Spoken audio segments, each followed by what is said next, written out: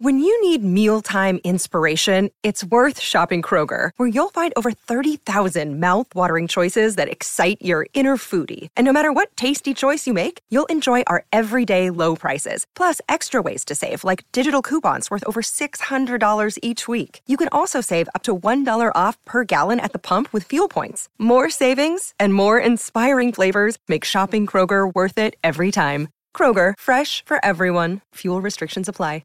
Another day is here, and you're ready for it. What to wear? Check. Breakfast, lunch, and dinner? Check. Planning for what's next and how to save for it? That's where Bank of America can help. For your financial to-dos, Bank of America has experts ready to help get you closer to your goals. Get started at one of our local financial centers or 24/7 in our mobile banking app. Find a location near you at bankofamerica.com/talktous. What would you like the power to do? Mobile banking requires downloading the app and is only available for select devices. Message and data rates may apply. Bank of America N.A., member FDIC. Hey, everybody. Welcome to It Never Rains on this podcast. I'm Hythloday. I'm the managing editor for Addicted to Quack. It's a website. Joining me this week is one of the great ATQ writers. Tristan, how you doing? All things considered, I'm doing pretty well, thank you. Hythe, how about yourself? Can't complain. Football's coming off of a fun victory over USC. And is now going to go up against former OC Kenny Dillingham. We'll talk about that in a little bit. For now, the article that you wrote this week is about the tennis teams finishing up their fall competition. My understanding is the tennis teams sort of split up their season into a fall campaign, and they sort of take a winter break, and then they do a spring campaign. So this was the conclusion of their fall campaign. Do I got that right? That's correct. The spring campaign is going to start up at different times for the men and women, and that will be more centered on matches with entire teams from other schools. The fall competition was mostly based on tournaments in which generally multiple schools were represented. So like invitationals. Invitationals, yeah. Invitationals and the ITA championship series. So you wrote up the men's and the women's tennis teams. The men's ITA, the super regional singles champion, Quinn Vanderkasteel, went down to the ITA national championships. But I think, as we talked about last week, he got knocked out, like as we were recording, in the initial round, to a Texas player. Although I think he was the guy who like won the whole damn thing, right? He was. The last time we were recording, Quinn Vanderkasteel, who had won the super regional in singles, very impressive when you're in a super regional that includes the Bay Area schools, had just lost his opening match to a player named Micah Braswell of UT Austin. And as I was doing the article, I looked up the final results and traced Braswell. And not only is he the ITA Fall National Champion, he went through the championship bracket and never lost a single set. He had to go to an extra game once, but he eliminated every opponent in 2 sets. Yeah, so like who knows how far? So like, nobody was going to touch that dude. No. And also, like, who knows how far Vanderkasteel would have gone, if he'd drawn literally any other opponent, So yeah. Vanderkasteel did wind up in the consolation bracket, though, right? That's correct. As he was eliminated in the first round, he entered consolation play, and he picked up a victory in consolation play. There was a player from Glendale Community College, actually, which was interesting that that wouldn't be NJCC competition, but it was an NCAA tournament sponsored by the ITA. So that's something I might read up a bit more about at some point. But he did notch a victory at the Nationals. He was eliminated from consolation play by a player from the University of Arizona in the following round. But he won a super regional, and he got there and he won a match. And again, it's very possible that given a different draw, he might have made it to round of 16, or who knows, maybe even round of 8, if he hadn't run into the juggernaut he did. Yeah. So how'd the rest of the men do? They went down to the Jack Kramer Invitational in California, right? Yep, they went down to the Jack Kramer Invitational in Southern California. Bit of a mixed bag. Van de Castile, obviously, I mean, if he had been in the Jack Kramer, he probably would have cleaned up. But the rest of the team without him, they found some success. There were 4 players. In singles play, 2 of them were eliminated from the main bracket in round 1, but 2 other players advanced and got a little further in the tournament. And there were also some victories in consolation play. So I would say it was a decent outing for the men in singles. As I've been following the team a little this fall, it had appeared in some prior tournaments that really it was doubles where they shined. And it was interesting, it kind of reversed here because the doubles teams got eliminated almost immediately. And in reading the tournament standings, there was no consolation play in doubles. So there really wasn't much of a chance to pick up any victories there. I'm not sure if that's anything other than coincidence, but it was just interesting that a team that had really been playing strongly in doubles all of a sudden did better in singles when they were closing out the season there. So how did how far did they make it in singles play? Singles play, they had 2 players who made it to the round of 16. So they made it past the initial round. No one made it past round 2, I'm afraid. Though there was a victory in consolation play after that. So there was, another win you could pick up.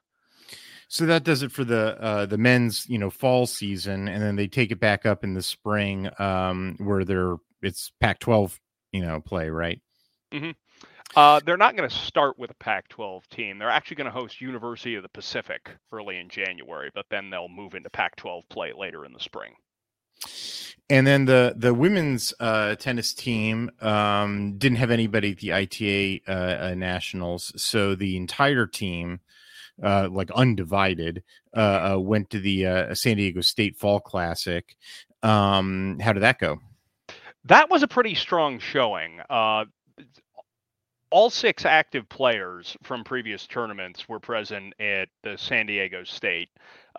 They were organized into 3 doubles teams and also played in singles. And the SDSU Classic wasn't a single elimination tournament. Everybody got to play a singles match and a doubles match every day, although your future opponent was determined by your success on previous days.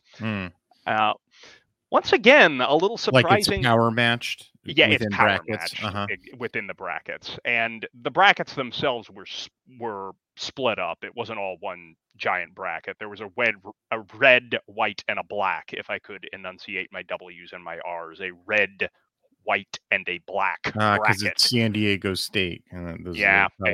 I get it. Aztec colors.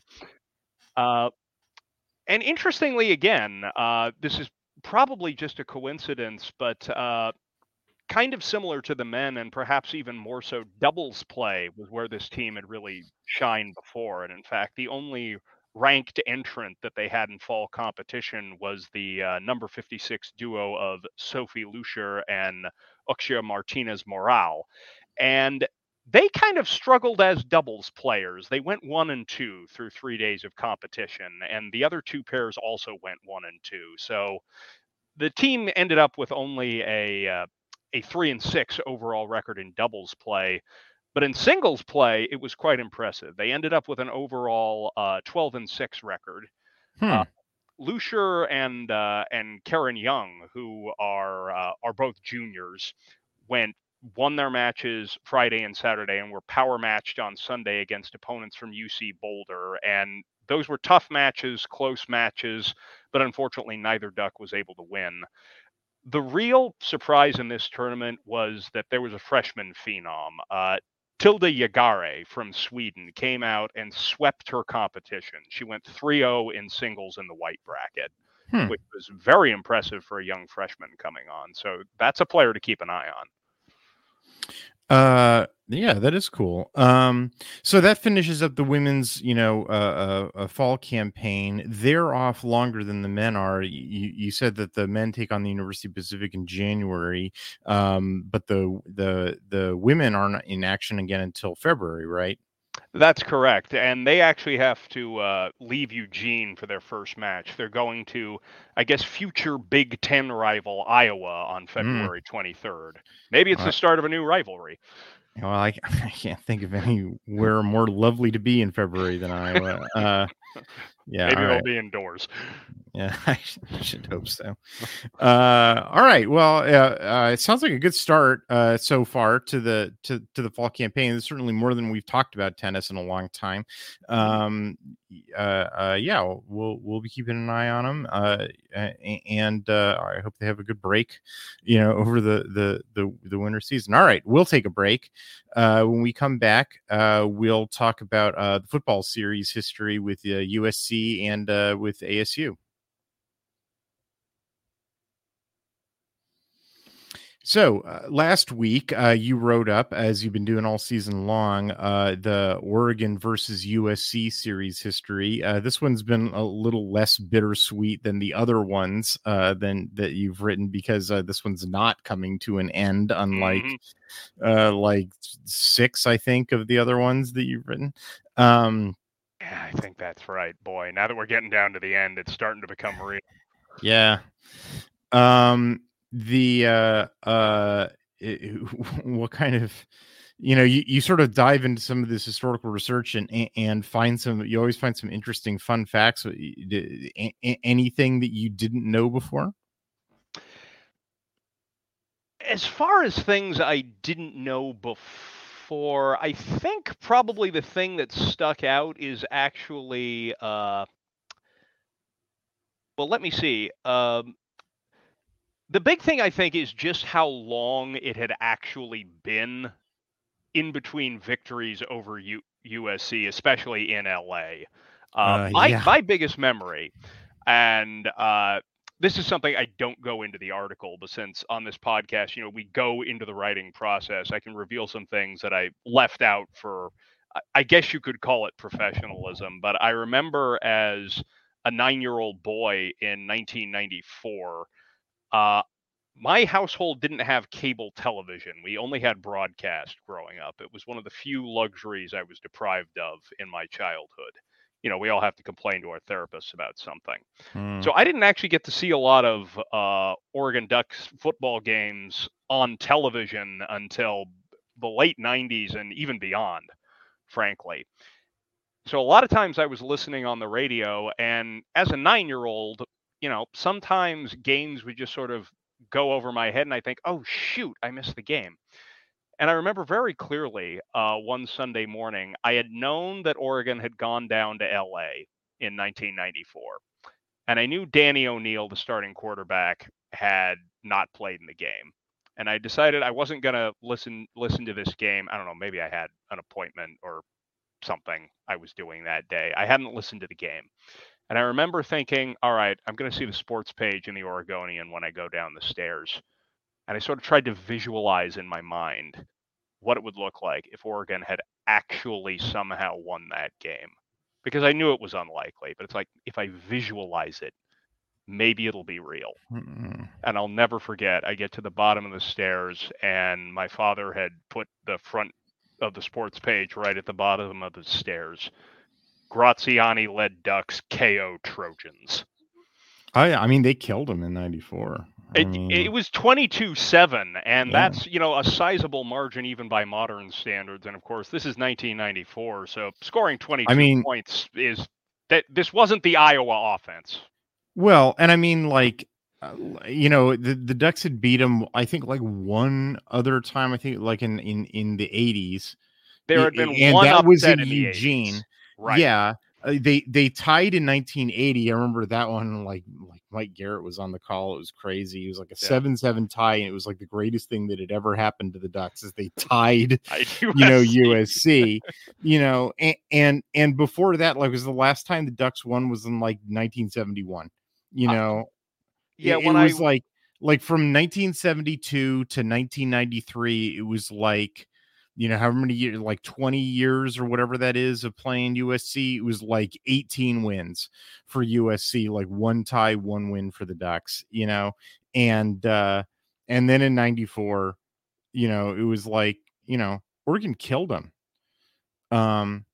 And that And was then the they thing did, that yeah. that was the thing that stood out to me is, I'm thinking Graziani himself literally had not been born yet the last time that team had won a game in the LA Coliseum. And he comes in as a backup and they just wallop him. Yeah. That was the start of the special season. That's when we all knew 1994 could Well, really be something. in many ways, that game was the. I mean, it wasn't. It was that game wasn't the end of the suffering. Mm-mm. Like, it wasn't like the suffering had ended by then, but it was like the ratification that the suffering was over. You know what I mean? Like, Oh yeah. because like I don't know, like that game that game happened, I think in early October, didn't it? It was early October, and I think the thing is that the suffering a lot of us feel had generally ended when they finally started getting bowl games again in the last 2 years under Bill Musgrave. But then after Musgrave left, there had been some kind of years, and so the question is this sustainable, or are we going to backslide into what we saw before we finally made it back to bowl games? And that 94 season, it comes off the heels of a 93 season where there were some real disappointing losses, including the 30-point comeback by Cal and failing to make a bowl game and losing the Civil War game against Oregon State for the first time in a long time. Yeah. And I mean, like that 93 season, like it felt like a lot of backsliding. And like on top of that, the 94 season, like it didn't exactly start great, like they had lost in Hawaii and they lost to Utah, in Autzen Stadium. Like they were, it was a 2-2 team that, where like one of the wins was over like Portland State. When they went down to USC, and like USC was a ranked team because they're always a ranked team, and it was like, yeah. And then they killed them. And then, Oregon lost like one more game for the rest of the season until they go to the Rose Bowl. The pick is like 3 weeks later. Right. Cause I remember that one's late October. Yes. And like, yeah, like in many ways, like that game, I'm like, nothing's more important than the pick, but like, and nothing's more important than going to the Rose Bowl in the first time in like 70 years or whatever it was. Oh yeah.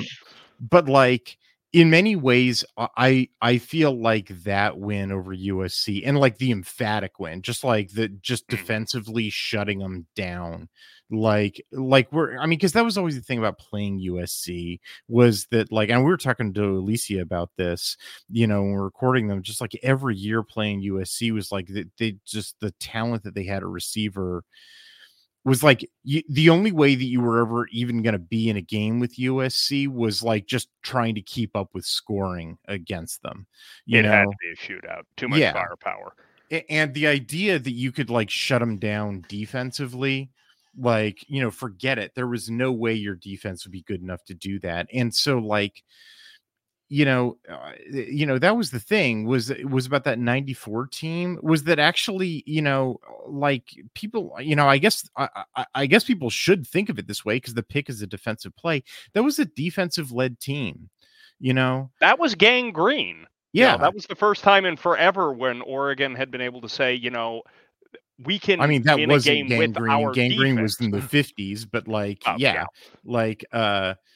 but like, yeah, like that was a team where I think like the average number of points that they gave up was in the teens. Mm-hmm. It was like 19 points, something like that. Yeah, and like holding USC to 7, and like Cal, which I believe was a ranked team at the time they played Cal, to 7 points. Like they held Arizona, which was a ranked team at the time they played them, to like 9 points. They held Arizona State, I think, to single digits. Oregon State was another like low scoring game. Yeah, like it was really like defensively oriented team, which like just sort of the metrics of football, like you have to actually like accumulate serious talent and depth to be a defensively oriented team. And like for a team coming out of the suffering, like you just never thought that was ever going to be the case. Like the way that just like observing football teams, you know, over a long career of observing football teams, it's like they always, when they're coming out of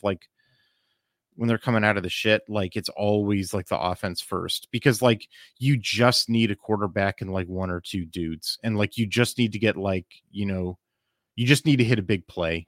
You know, you only need to be right once, you know, like you only need to be right like one play out of three, right? Because you get 3 downs. You know, like you get to put like 5 receiving options out there, and only one of them needs to be good, right? Whereas the defense, they have to be right all the time against every player on all 3 downs to get off the field, right? Exactly. And they don't know what the play is, right? Which means like they got to react. So like the defense is much more about, you know, talent and depth and coaching and development, you know, and is much less about like luck and so forth. And so like defense always comes second, like it's always the later thing to develop. And it's like defensive led teams are never the flash in the pan, like, or to the extent that they can exist for a single year, it's because sort of like how Oregon State had last year, you know, where it was much like 6th year seniors, you know, and like, well, okay, they're good for a year, then they all graduate. Well, that wasn't, you know, that was in Oregon, right? Like that was the reason that 94 team is celebrated is because that like, well, shit, man, what happens like the next like 5 times they play USC, you know, like they go like 4-5 the next 5 times they beat, you know, they play USC, because like that wasn't, Oregon wasn't done, you know, like that wasn't, you know, Oregon's been like running the conference since that 94. You know, like what's the record since that 94 game? Since that 94 game, it definitely tilted in favor of Oregon. Let me see if I can remember. I think the USC got him in 97. They beat him in 98 with Akili Smith. They beat him in 99. That was a late kickoff game that went to triple overtime I was at. We didn't get back to Portland until 2 a.m. 2000, that was another win. I don't know. Yeah, 01 was... 01 was the close game. 01 was the close game, and I put the anecdote in there. That was the first time Pete Carroll came to Autzen, and it was a really close game. It was another one of those Joey Harrington captain comeback stories, and I still remember this was before Autzen had been expanded to its current capacity, so it was closer to a 45,000 capacity than a 54,000 capacity. But they had handed out these inflatable balloons that fans could bang against each other to create additional noise. And the story, as I recall, is that USC filed a formal complaint with the conference after the game that was just too much. And the Pac-10 immediately banned items like that. So it got so loud, apparently it hurt poor Pete Carroll's nerves. They had to stop handing out balloons. So let's see. I know they beat him in Andy Ludwig's first year because I was screaming about it. And then 05-06 they obviously won because those were like the greatest teams of all time. Let's see. Oregon beat him in 07 because that was Chip Kelly's first year as coordinator. But then that was supposed to be the changing of the guard, but unfortunately injuries caught up to Oregon later on that season. And then 2009's the Halloween game. That was the actual changing of the guard. 2010, of course, Oregon goes undefeated. 2011 was that, was the Lane Kiffin, Oregon should have won that game, but didn't. Game that was the 3-point, then Oregon wins. They basically win every game that they play except for the one bad season that they had in 2016. It's just I can't remember how many times they played because they didn't play every one of the games because when the Pac-12 comes into existence, they're in the other division. And they rotate out. And I can't remember is how many times they played. All I know is that every time they played, with the exception of the Lane Kiffin 2011 year and the 2016 crap year, Oregon is undefeated against USC. Since then, it's just like how many times they played. Let's see. They didn't play in 21 or 22. They beat them in the 2020 championship. They beat them in 2019. Did they play in 2018? No, I don't think they played in Cristobal's first year. No. I think they didn't play in the Taggart year. Right.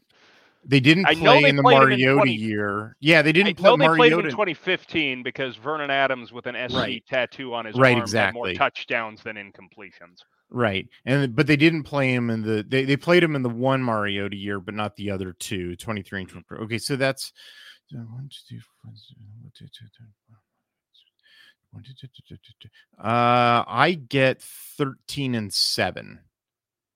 That sounds about right. Yeah, 94 through last Saturday. I get 13-7. I get, so the wins would be 94, 98, 99, 2000, 2001, 2007, 2009, 2010, 2012, 2015, 2019, 2020. Didn't play in 21, 22, 2023. So yeah, that's 13. And then the losses are 97, 02, 05, 06, 08.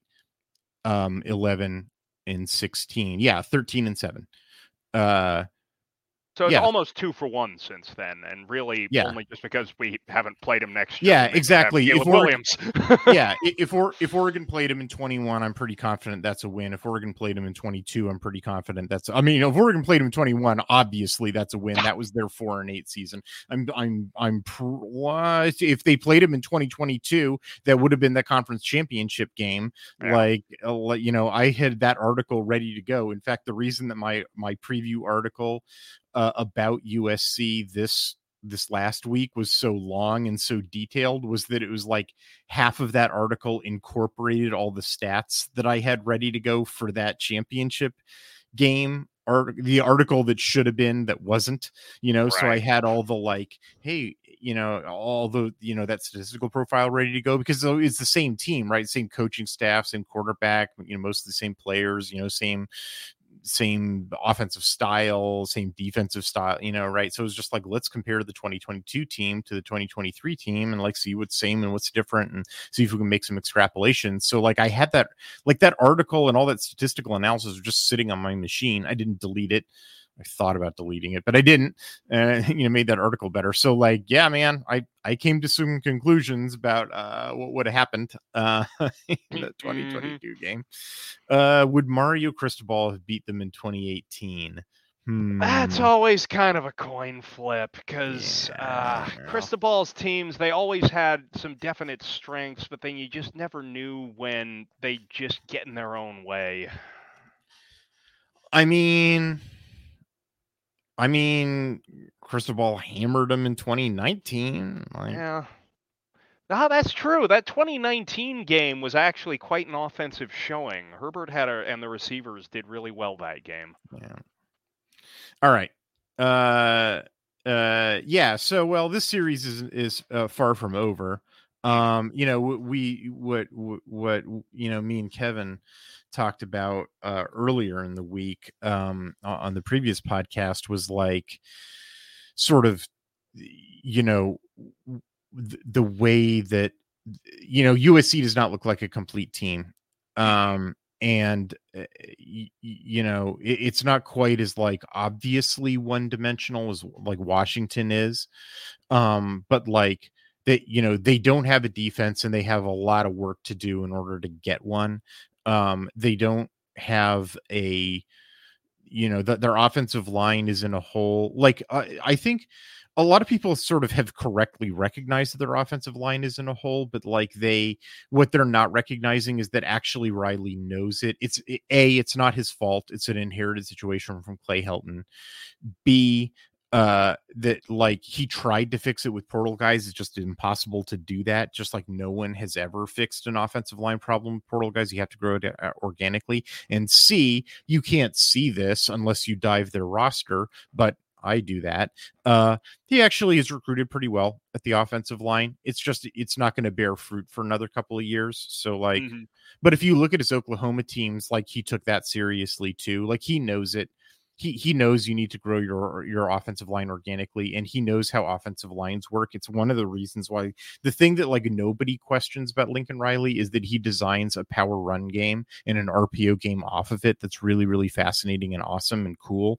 And you can't you can't be a dude who doesn't take offensive linemen seriously, because like if you don't do that, or you can't be that dude if you don't take offensive line play seriously. And the reason that I know that is that, like, look, everybody who comes off the Mike Leach coaching tree, like the way that they give like the middle finger to football dad is they're like, look at the way that Mike Leach arranges his offensive lineman with those super wide splits, but also they're like they're the type of offensive lineman that he could get are like market values, because they're all built like battleships, right? They're huge dudes who can't run block. So it's like, look, they're 3 stars because they're dudes who are like, if you split up their pass blocking grade and their run blocking grade, they'd be like 5-star pass blockers and 0-star run blockers. And then he's like, well, if I just don't ever run the ball, they're 5 stars to me, so I can pick them up for nothing, and right. So, and I can make them work at Texas Tech or Washington State or Mississippi State or wherever. Right. So like, so that's Mike Leach. And also he never does the RPO, because how could you do an RPO, with that type of offensive lineman? And he doesn't do power blocking, because like, how could you needed the dude to run, he used to go pulling across the formation on a counter or whatever, so like, so having established that, here's the next thing. Everybody who comes off of Mike Leach's coaching tree gives the middle finger to football dad by, taking the air raid passing pattern and then saying, but I'm not going to do that. I'm not going to strictly, do the no RPO thing and the no run game thing and the no, tight end thing and then this, that, and the other thing. Like, I'm going to diversify it with all these other things that I'm going to put my own fingerprints on this. So my own fingerprints on this that Lincoln Riley did is like, I'm going to marry this to an RPO scheme with power, blocking, which like never in a million years would Mike Leach do that. And I'm going to do this at Oklahoma, because at Oklahoma, that's a blue blood program where I can get like blue chip offensive linemen who could actually execute this stuff. So like, there's a reason why that dude has only worked at blue blood programs, like, boy, this has been a long tangent, but I hope it's making sense to everybody that like for anybody who's just like, for anybody who's looking at the fact that like Lincoln Riley has always had a crappy defense at every place that he's worked and has projected forward to be like, and therefore he will always have a crappy defense. Well, you may be onto something, but everybody who's looked at the fact that right now he's got a bad offensive line and is therefore saying, well, he's always going to have a bad offensive line. No, that is not a fair extrapolation. You should not do that. That's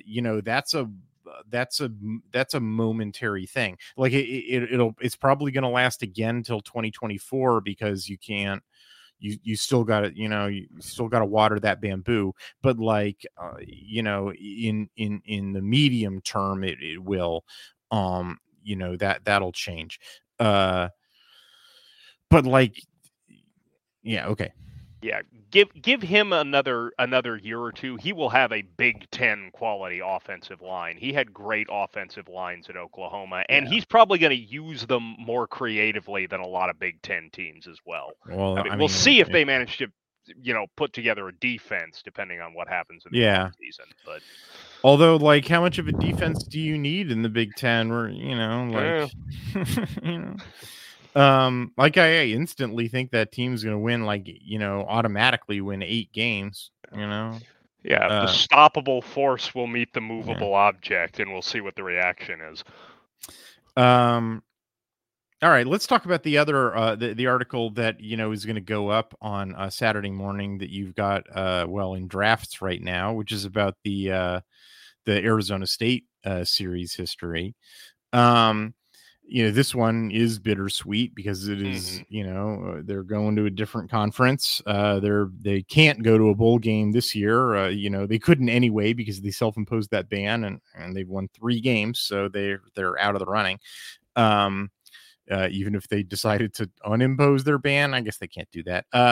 But like, nobody's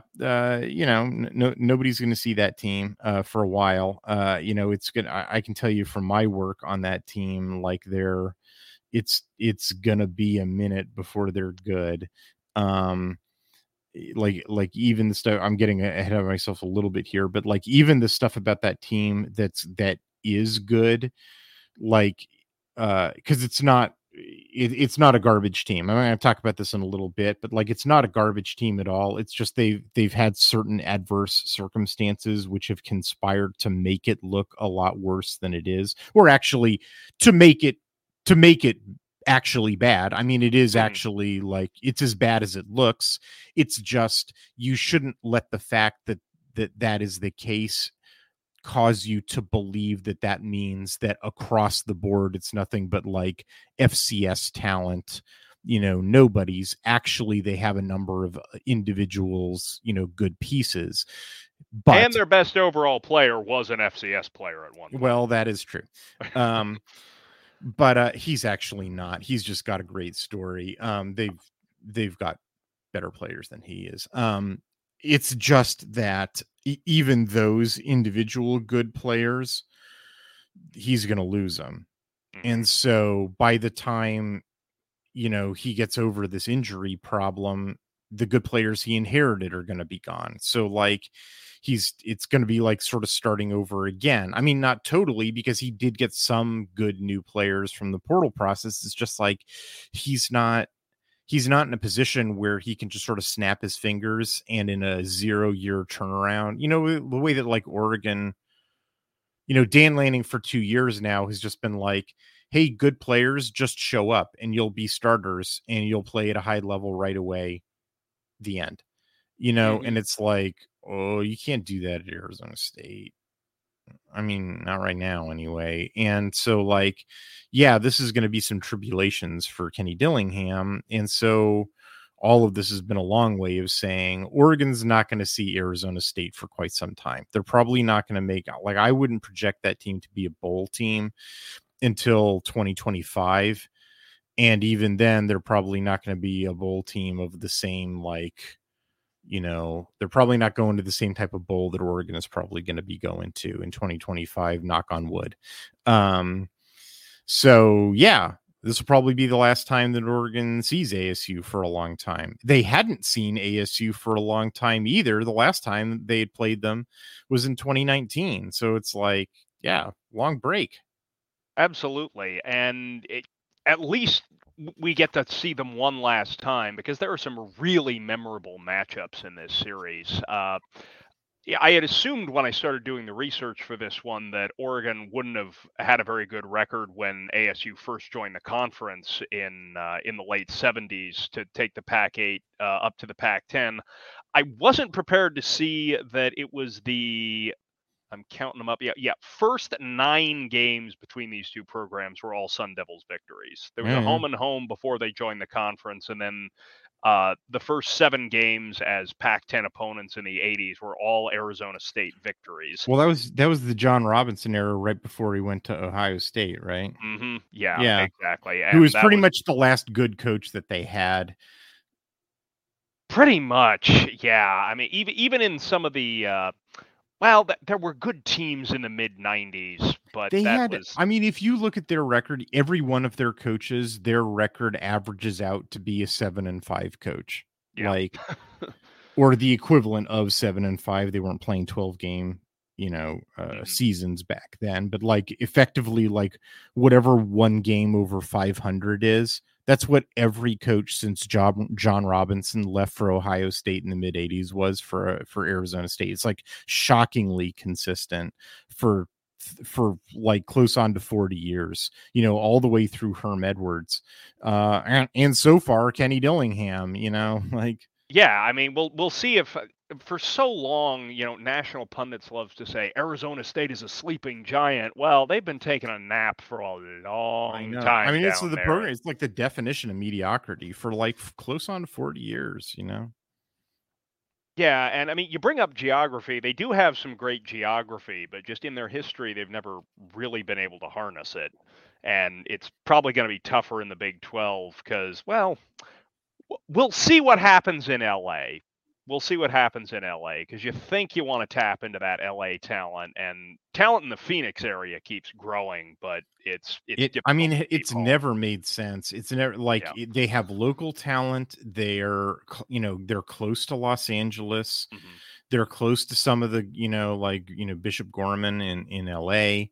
Like I'd rather be there than in Tucson. Oh yeah. Like of all the Southwest, of all the different, like the Southwest, even though it's sparsely populated, like, it's other than Las Vegas, it's the town that I'd like to live in the most, of all of that, like, man, I mean, Sleeping Giants, no joke. Like, it ought to be more prominent than it is. It's kind of crazy that it's not. Yeah, and just like a lot of programs who have, some seemingly natural advantages, for whatever reason, there's just never been the right combination of head coach and administration to fully unlock it. You did have the 1996 Rose Bowl team with Jake the Snake there, and that was part of a streak in the mid 90s where Oregon struggled after they turned the series around after John Robinson left. We talked when we were going over the Cal history. There was a time when Oregon had a Cal problem. They kind of had an Arizona State problem at the same time, or there was an overlap at the very least, because the Ducks won 4 games from 99 through 2001, and the 2000 game gets a long part in my article, because that's just one of those games you never forget if you're lucky enough to watch it. That game was cool. It's a really cool one, and it gets even cooler when you dive into some of the history of it, as I was reading some old newspaper articles that I was able to find. Apparently, Oregon it was a 12:30 p.m. kickoff local time. Oregon was supposed to fly out the night before, but weather in Phoenix means they couldn't get cleared to take off from Eugene in time, so they spent 2.5 hours on the tarmac, and they didn't get to the hotel till 1 a.m. and the coaches woke them up at 7 a.m.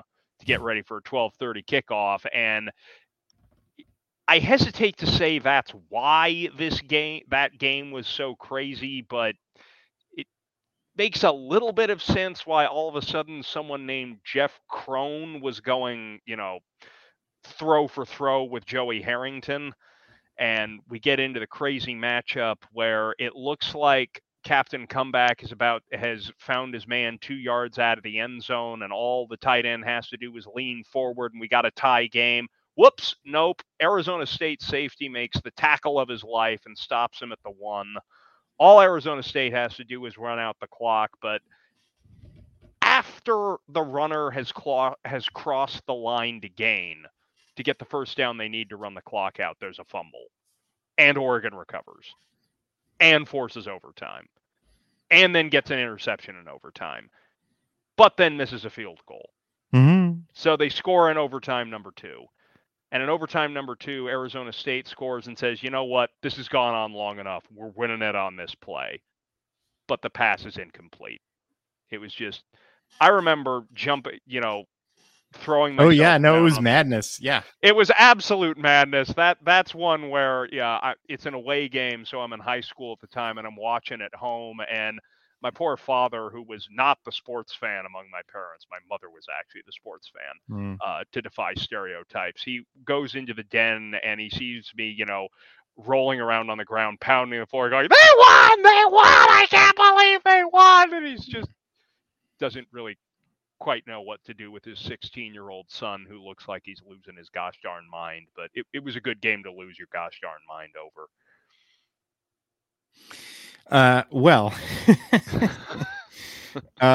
we shall have to hope that that the game this Saturday is not so close. Let's take a break. Yes. When we come back, we'll give a little preview of what we might see on Saturday. So I've got my my preview article for the 2023 Arizona State team up in drafts. It should be going up about the same time that this podcast does. I have reviewed all the film on Arizona State in 2023, even the FCS game, because it was sort of suspiciously close. So even though I don't normally watch the FCS games, I was like, I should do this too, which turned out to be, well, I don't know. It might have been valuable. So the thing about Arizona State is that it was weird when I wrote my preview article over the summer. I was like, well, one of the things that this team's really got going for it is they really stocked up on quarterbacks. They wound up sort of defaulting into winning the Jaden Rashada sweepstakes. So they got him as a true freshman. They also got Drew Pine, who was the Notre Dame starting quarterback last year and led them to like 10 wins. They got a dude who on paper anyway is a 4-star who was at BYU, who's originally part of the 2019 class. So it's like, oh, okay, 4-star who's been around forever. All right. And they had Trenton Bourguet, who was, the walk-on, but who would took over for Emory Jones last year and beat Washington, so it was like, hey, this quarterback room is stacked with different options, of all different sort of skill levels and experience, can't go wrong, Kenny. So he, and then I think makes the right move and goes with Jaden Rashada to start the year as sort of hey, they know they're under sort of the bowl game ban. They know they're in sanctions here. Make an investment for the future. He knows he's got a long leash. He knows he's turned over this whole roster. It's sort of a lost season. Go for it. And then Rashada really lays an egg against Southern Utah, and then he lays another egg against Oklahoma State. And Oklahoma State, I mean, I know they just beat Lake Oklahoma, although then they get routed by somebody else, the next week by UCF, right? Yeah. Right. And is this at the point where, for whatever reason, Mike Gundy thinks it's a good idea to rotate 3 different quarterbacks? Yeah, it was really nuts, which actually is relevant to another thing, which is about whether or not Arizona State has a good pass defense, which is actually a really tricky question. But I'll put a pin in that for the moment. Anyway, Rashada's numbers are real bad to start the season, really bad, 35% per play success rate for passing plays in which he takes the snap. It's really bad. For any of the Ducks fans who are sort of reading news. So anyway, I should say he gets hurt and then he basically misses the rest of the season. And then we saw some news reports that was hey, he's finally practicing again. And so some Duck fans were just like, oh my God, we're just going to see Rashada and he's going to throw, a million passes and beat us in the desert. And oh my God, it's happening. And I'm like, you should not be afraid of Rashada. He's not ready to play. I watched that guy, nah. I mean, you can see that. You can see the talent, you can see the raw material there for what he's going to be if he's properly developed. And I think Kenny Dillingham's a good developer. I wrote a whole article about it before the 2022 season. But nah, that's on him right now. So anyway, their quarterback situation is just ridiculous. Pine winds up getting hurt. Conover can't play at all. Please don't ask me to elaborate on that. He can't play. He is available. He's the one other non-hurt quarterback, but he can't play. So it's Bourguet, and he's a walk-on, and Bourguet's, I don't know, man, he's actually not a bad quarterback, really. He has most of the mental and many of the physical attributes you would want in a quarterback. He's a pretty cool customer. He doesn't really panic or make stupid gunslinger decisions. He doesn't put the ball in danger. He reads the field reasonably well. He's reasonably athletic. He can get himself out of trouble. I actually, he's got a lot of moxie and courage, I really like a lot of the way that Trenton Bourguet plays as a quarterback. And the other thing is, I know what's coming, where I'm about to criticize his arm talent. But before I do, I'll say it's not like he's got a noodle arm or anything. It's not like, he's throwing wounded ducks out there, or he's pushing the ball or whatever. Nah, he's got a decent arm, it's, when he throws the ball, you're not laughing or anything. He throws just fine. It's just when you're watching one of the really good quarterbacks, and they're like placing that ball perfectly, or they're making one of those opposite hash throws that are like, it just sings coming out of his hand, or he's dropping it in the bucket 60 yards downfield on a contested catch, or something like that. And you're just like, you sit up in your chair and you're like, wow. Like in 2 years of watching Trenton Bourguet, he's never thrown a pass that's made me go, wow, like not ever, because he just doesn't have that arm. Right. Like he's got the arm to like competently run an offense in a way that's not embarrassing. But sort of that's all. And like, there's a bunch of clips in my article that like you can just watch and see it. I select representative clips, and you can see that, where he's at. Like, he's not Caleb Williams, he's not Michael Penix, On the other hand, he's not like Dylan Morris, he's not like, why is this guy playing quarterback, kind of dude. So like, yeah. And that's their quarterback situation. Really, actually, the quarterback situation is not as terrifying, because Bourguet, you can win games with Bourguet, honestly, if you had the rest of the stuff going on. The issue is the offensive line. Oh, yeah. You've watched all the tape on Arizona State. I got to work on one Arizona State game. And as you say, I mean, my impression was, okay, Bourguet is a competent quarterback. If you have the right pieces around him, this is someone you can win a few games with. And you can go into the details here, but the one thing that shines out is this line. Because you did the Arizona State Washington State game, yeah. And I mean, like you did the preliminary work, and then I did it as well. But your preliminary work made my work so much speedier, and I really appreciate the work that you do. Like I zipped through it in way faster than I normally do, because you've done all that preliminary work, and your insights were really useful, and many of them appear in my article, like almost verbatim. I was like, yep, Tristan was right about that. Just copy paste, done. My pleasure. Glad to be of service. Yeah, that was very, very useful. I mean, I'm not saying that the stuff that appears in my article are not my thoughts. I'm saying that, and on some of them, I'm like, no, Tristan, you got that one wrong. Like that wasn't like on one of them you had, it's like, hey, this was a 3-man rush. And I'm like, did you not see this fourth dude? Come on, man. This is why I'm the intern, we're building up experience. Anyway, but like, yeah, the game that you watched was the Arizona State Washington State game. And like, one of the reasons I picked that one was that like, for you to do was that like the Washington State defensive ends, are pretty good. And, I thought you'd see a lot of fireworks, in terms of like crushing up ASU's offensive line. And yeah. Uh-huh. Yeah. Well, you take it from here. I mean, you saw it. Like that's the central problem, right? That is. And it was also interesting, at least in that game, I think it was at left guard. They were rotating. It was either left guard or right guard. They were rotating every drive. Yeah. That I was charting. Well, at this point, they don't have enough healthy dudes to even do that. And Washington State, the one thing, because that was week 9, and now, and by week 11, they didn't even have enough healthy dudes to do that. Yeah. And there were just a lot of that was my first game where I tried grading individual players, and I'm sure you and I will talk more about that at some point.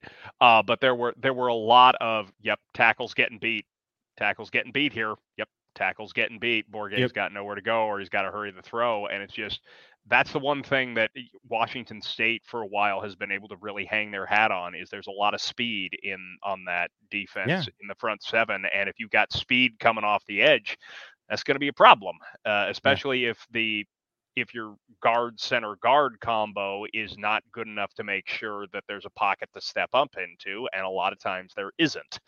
Now, the film I didn't review is where apparently Kenny Dillingham went out against UCLA and said, I got maybe one more shot to get a win here. To heck with it. We're running the A11. Yeah. It wouldn't quite A11. I mean, it was some weird stuff though. He did 18 swing gate plays, including an entire drive of it. He had Scatabo throwing passes. He had Jalen Conyers, the tight end, throwing some passes. He had a bunch of wildcat snaps. Like Bourguet got injured in the Utah game the week before. And then he came back and he played against UCLA. And it was weird because like he looked like a little, I don't want to say gimpy, but he looked a little stiff to start out the game. But then by like midway through the second quarter, like I think that's when the clip is. Like I put a clip in my article of him, like, you know, the pocket breaks down and he's got to scramble and he looks just fine. Like he's got to run towards the sideline and he looks perfectly. And I think he was just like, he just needed the warm up, you know, or like the adrenaline coursing through his veins, you know, but he looks fine, you know, now. So like that, you know, that's good. That makes me happy that he doesn't seem to be in pain. Because it was like a lower leg injury when he took that sack against Utah.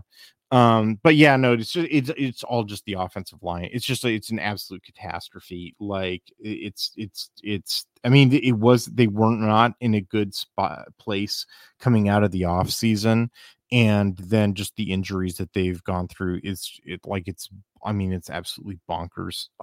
Like I've never seen an offensive line situation this crazy bad before. To the point where, you know, they're playing like true freshmen at left tackle. It's like they had a dude that they were counting on, like just announce that he's going to redshirt and transfer out.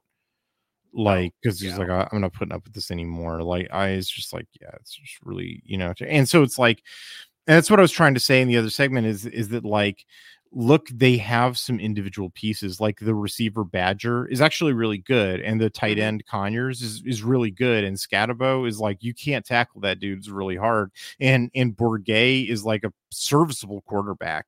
And they've got a couple other pieces. In fact, some of their linemen, you know, you should knock on wood about this. Like two of their linemen, I think their center and their right guard, like have somehow avoided all of it and have played every game.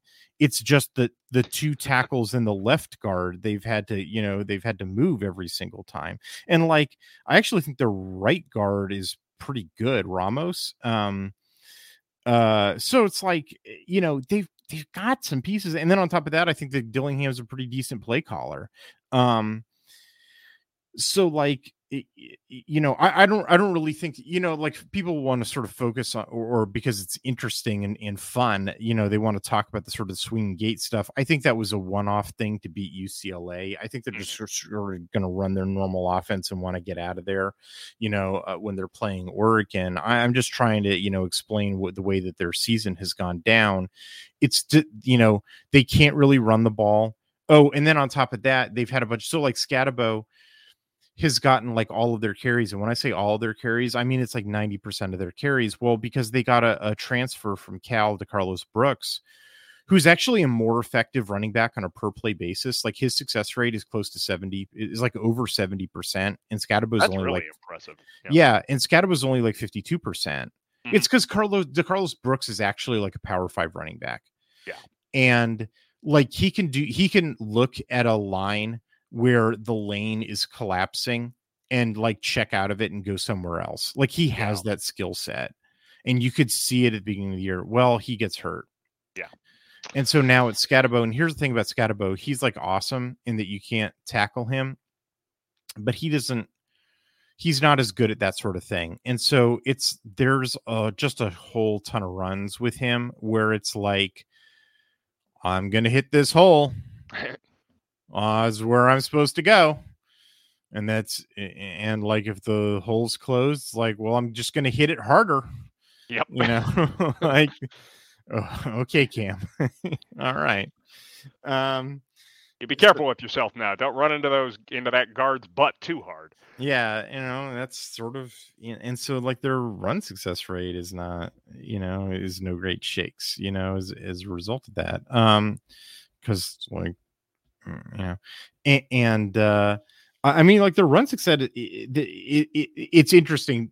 This statistically is broken down in my article. Overall for the year, it's at 56% as a success rate, which is pretty good. But then if you get drilled down to the numbers even a little bit more, you realize, number one, their their yards per carry is pathetic. It's like 4.15 yards per carry, which is like, if you're succeeding at a 56% rate, but you're only getting 4 yards per carry, that means that like you're just barely getting enough to succeed. And also they only have like their explosiveness rate is like almost non-existent. It's only like 10% of runs they get like 10 plus yards. So again, they're like barely getting anything. Number two is that they're pretty much reserving runs for short yard situations. So it's like they're just not trying unless it's like second and short or third and short. So like that's why their success rate is as high as it is because they're just not even trying when they would fail. And when they do try, it's only in easy situations where like only 4 yards is all you need to succeed. And even then they're only succeeding 56% of the time. When you reserve your rushing for short yardage situations, you made it so easy on yourself that it's actually bad that your success rate is not more like 60 or 70%, So yeah. And then the other thing is that DeCarlos Brooks's numbers are propping up the whole sample. If you restrict it to just Scatabo, which is what the situation is right now, it's, the number collapses down to like 52%, which is like, just barely above average, So anyway, their run game is actually not really anything to be feared. And then, their passing game is also not, really anything to be feared. Like if they can get the ball to one of their good receivers, like, Badger is really fast and Conyers is really hard to bring down, and Scatabo is really hard to bring down for the other reason. Like he's just hard to tackle. Conyers is really big. Conyers is like, how Terrence Ferguson is just like, oh my God, you don't want that guy to catch a stop route and then turn up field and then be running through like 3 DBs. Yeah, he's got to run over all your DBs. Exactly. Yeah, like Conyers is like that, but like even thicker. Yeah, he's like that. It's like please don't let that guy catch the ball and then like like one of Oregon's like stick figure DBs trying to tackle him. Like, oh my God, please. Yeah, it's like you're playing Toad and you just got hit by Bowser when you're playing Mario. Yeah, right. It's gonna go careening the other way. But it's just like they don't have the wherewithal to keep up. Defensively is actually far more to the interesting question, and I'm sure you noticed this. It's that like and this was a huge surprise to me because of what their offseason situation was. They really turned around 180 degrees. They've got 2 really good defensive tackles, number 0 and number 99. They were holding down the fort. They definitely showed up especially in the way Wazoo was playing them. Yeah. And like it's crazy because when I wrote my ASU preview way back in May, like they didn't have those guys because 99. Here's the crazy thing: 99 Fight is a true freshman, which is like bonkers. Yeah, I know. And then number 0 Mallory is a transfer from Michigan State, and like we didn't think that his transfer was gonna go through. In fact, Chris Cartman, the 247 dude, like explicitly in a tweet was just like, it's not gonna happen. So like shows what he knows. He also thought that Jordan Tyson wasn't playing against Utah, and he clearly was. So I don't know, dude's smoking crack. Anyway, not literally, but anyway, here's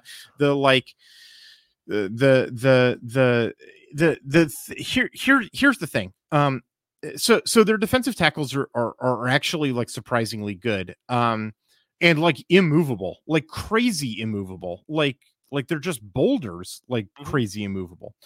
And they have some pretty good defensive ends. BJ Green, who's been there for a long time, but nobody knows his name. It's crazy. He gets like a bunch of sacks every year and nobody knows his name. I don't know why. BJ Green, I don't know his name, everybody. I don't understand why nobody knows this guy's name. He gets a ton of sacks every year. It's crazy. So anyway, BJ Green's a good defensive end. They got a bunch of other good defensive ends. They had a couple of returners who didn't play last year, but who turned out to not be bad in Matus and Stansbury. And then they got some dudes out of the portal, Dorba and Clayton Smith. And one of the guy whose name is escaping me right now. Vamping while I'm scrolling. a JUCO named O'Neal. That's why I couldn't remember him, because he's not actually from the portal. So like, yeah, so it's a pretty aggressive, 4-down defense. They have 2 tackles in the middle who are pretty good. Green and Dorba are both sitting on 6 sacks, for the season. They had good, Smith, who could rotate in at sort of a similar level. Smith is skinny, is kind of the deal. So he's really just a pass rush specialist. Like, you really just want to bring him in on just passing downs. You don't want him like setting the edge, because he can't.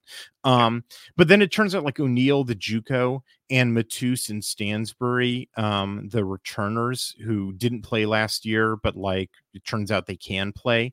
Like, hey, you can rotate those guys in as depth. So like they were running like 6 dudes deep, with their defensive end spots. And so they could get like really, they could get real loose with it.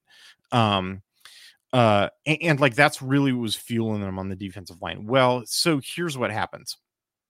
A few things, and let me set the table a little bit further.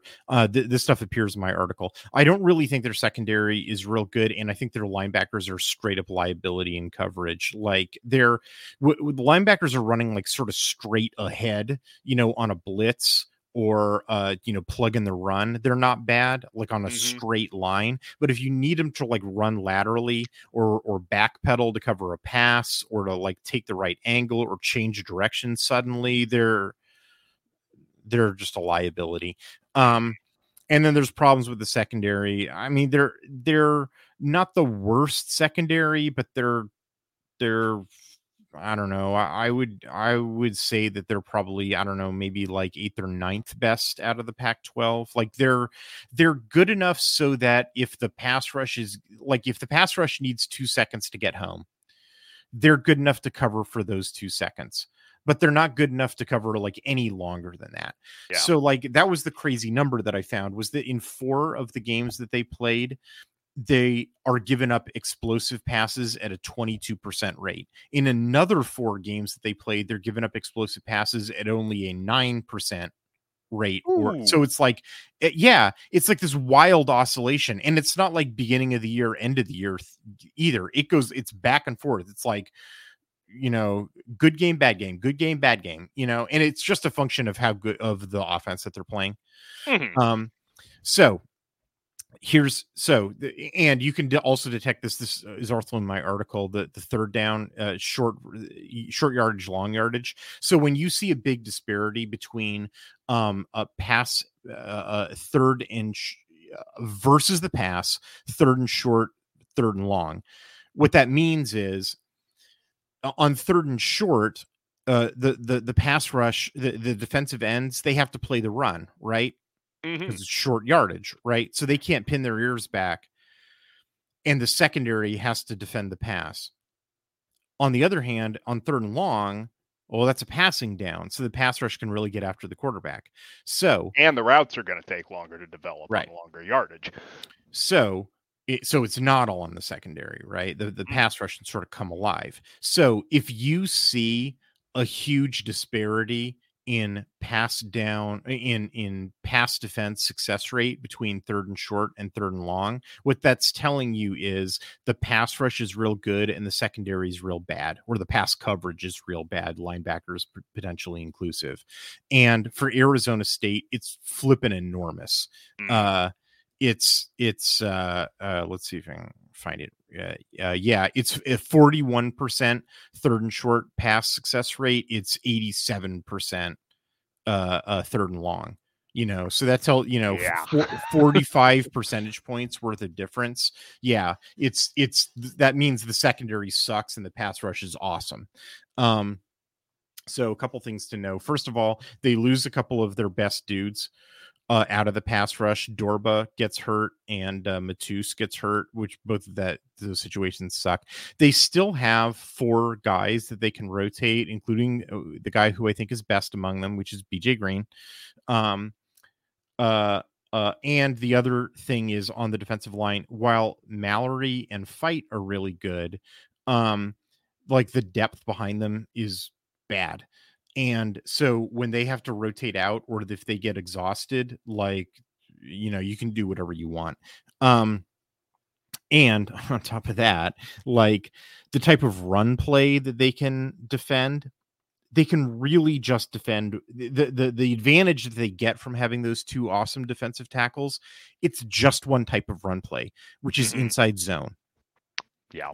Like, even if you're, and I have a ton of clips in my article, it's super clear, or just watch the tweet that I sent out about, which has all 10 of the runs that Washington called, where it's like 7 of them are inside zone and they get tackles for loss. One of them is a sweep to the boundary where they're an idiot for calling it.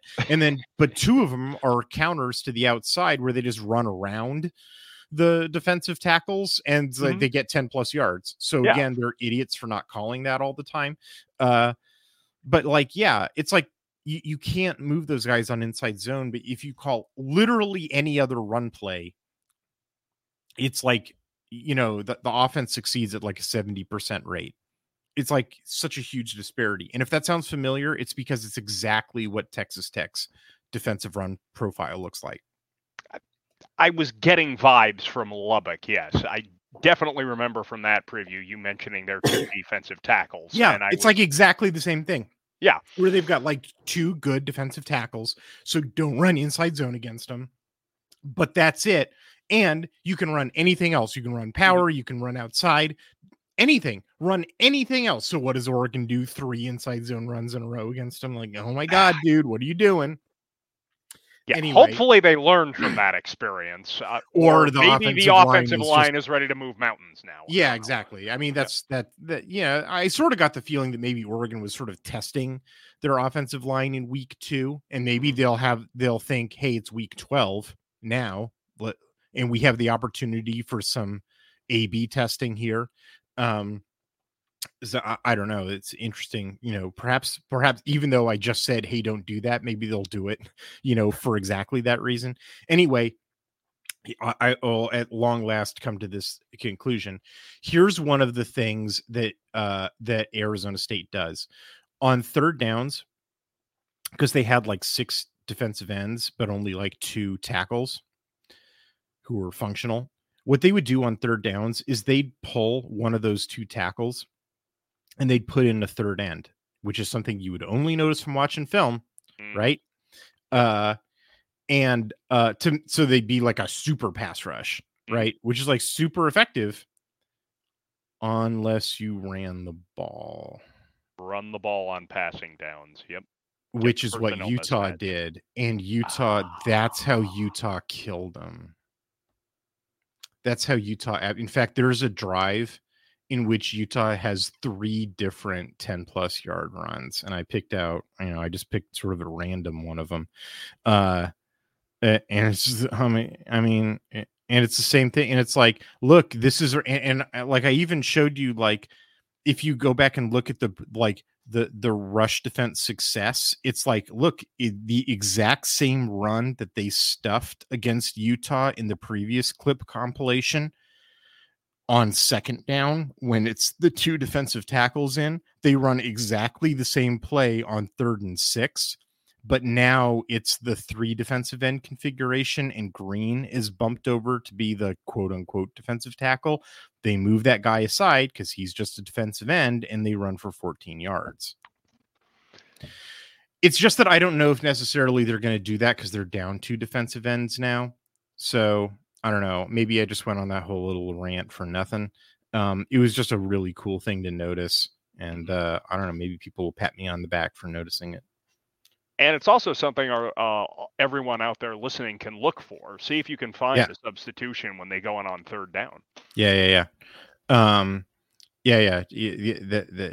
what you're looking for. Is they'll pull 99 or 0, and then usually what they do is they move 30. They have 35 who's an end, and so normally he's on the outside, and they move him to be on one of the tackle spots, and then they'll have 3 who always has to play on the outside because he's too skinny to be a defensive tackle, and then they'll have like 14 or 49. 15 or 49 replace Green as the as the end. So keep your eye out for that. On third downs, and let's see if Oregon watches film and exploits that by running on like third, a down that ASU thinks is a passing down, like let's say 3rd and 6, 3rd and 7, something like that, where it's still reasonable to expect Bucky Irving to pick that up. Like maybe not 3rd and 10, but like 3rd and 6. 3rd and 6, they'll do that, assuming that they think they have enough depth at defensive end. I did just say that they have 2 guys down, so maybe they don't.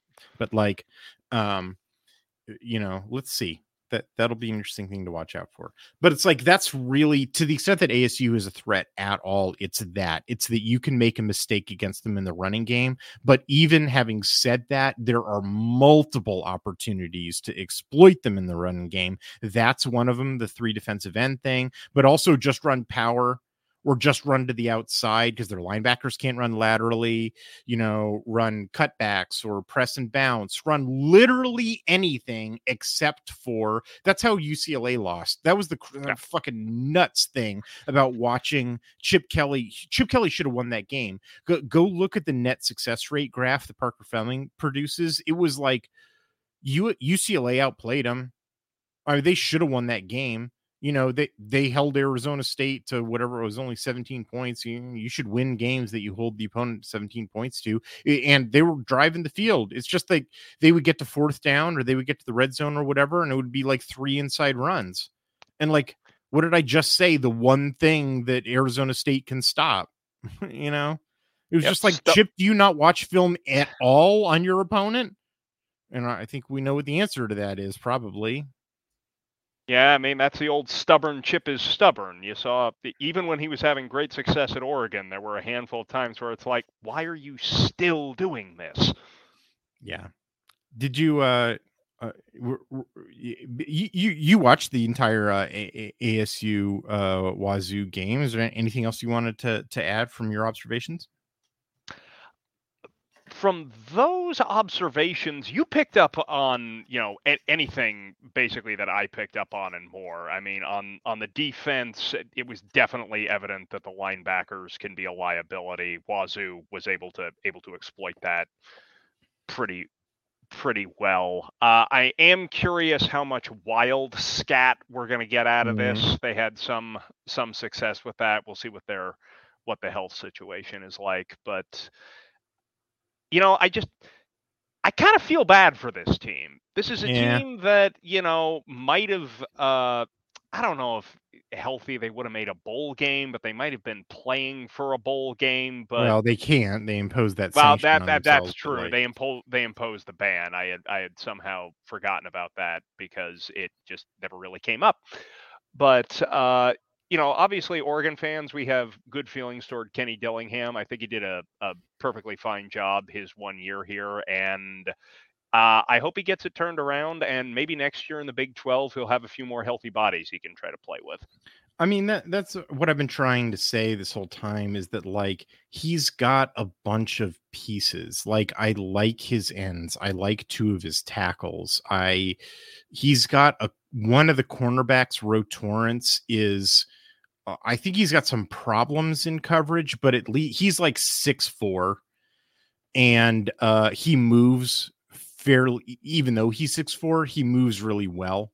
I think he used some better coaching, frankly, but like, he's potentially a dude who makes it to the NFL on body alone. So like, I'm just trying to list pieces that he's got. And so that's sort of like a piece. It's more like raw material than anything else, but it's a piece. And potentially an NFL piece is what I'm trying to say. Badger is straight up a good receiver. Conyers is straight up a good tight end. I actually think, despite, all the offensive line calamity, that like, they actually do have at least 1, maybe 2 good offensive linemen. It's just, hey, you need 5, right? Yeah. Scatabo is fun as hell to watch. Bourguet is not a bad quarterback. Kenny Dillingham is a good play caller, as we all saw. And he took that responsibility back from Bo Baldwin after week 3 when they got shut out by Fresno State. Yeah. Like Brian Ward, their defensive coordinator, I think is one of the best hires in the conference this year. I genuinely think that he's a pretty smart guy. He doesn't fall for tricks very easily. His players might, but like, hey, you don't get to directly puppet them. Like there's as you say, like if things had gone, ideally, yeah, I definitely think this could have been a 6 or 7 win team with the pieces that they had, and they can sort of like hold it together with some cleverness and some luck. It's just that they had the opposite of that. Like, oh my God, like the injury situation. It's not just bad.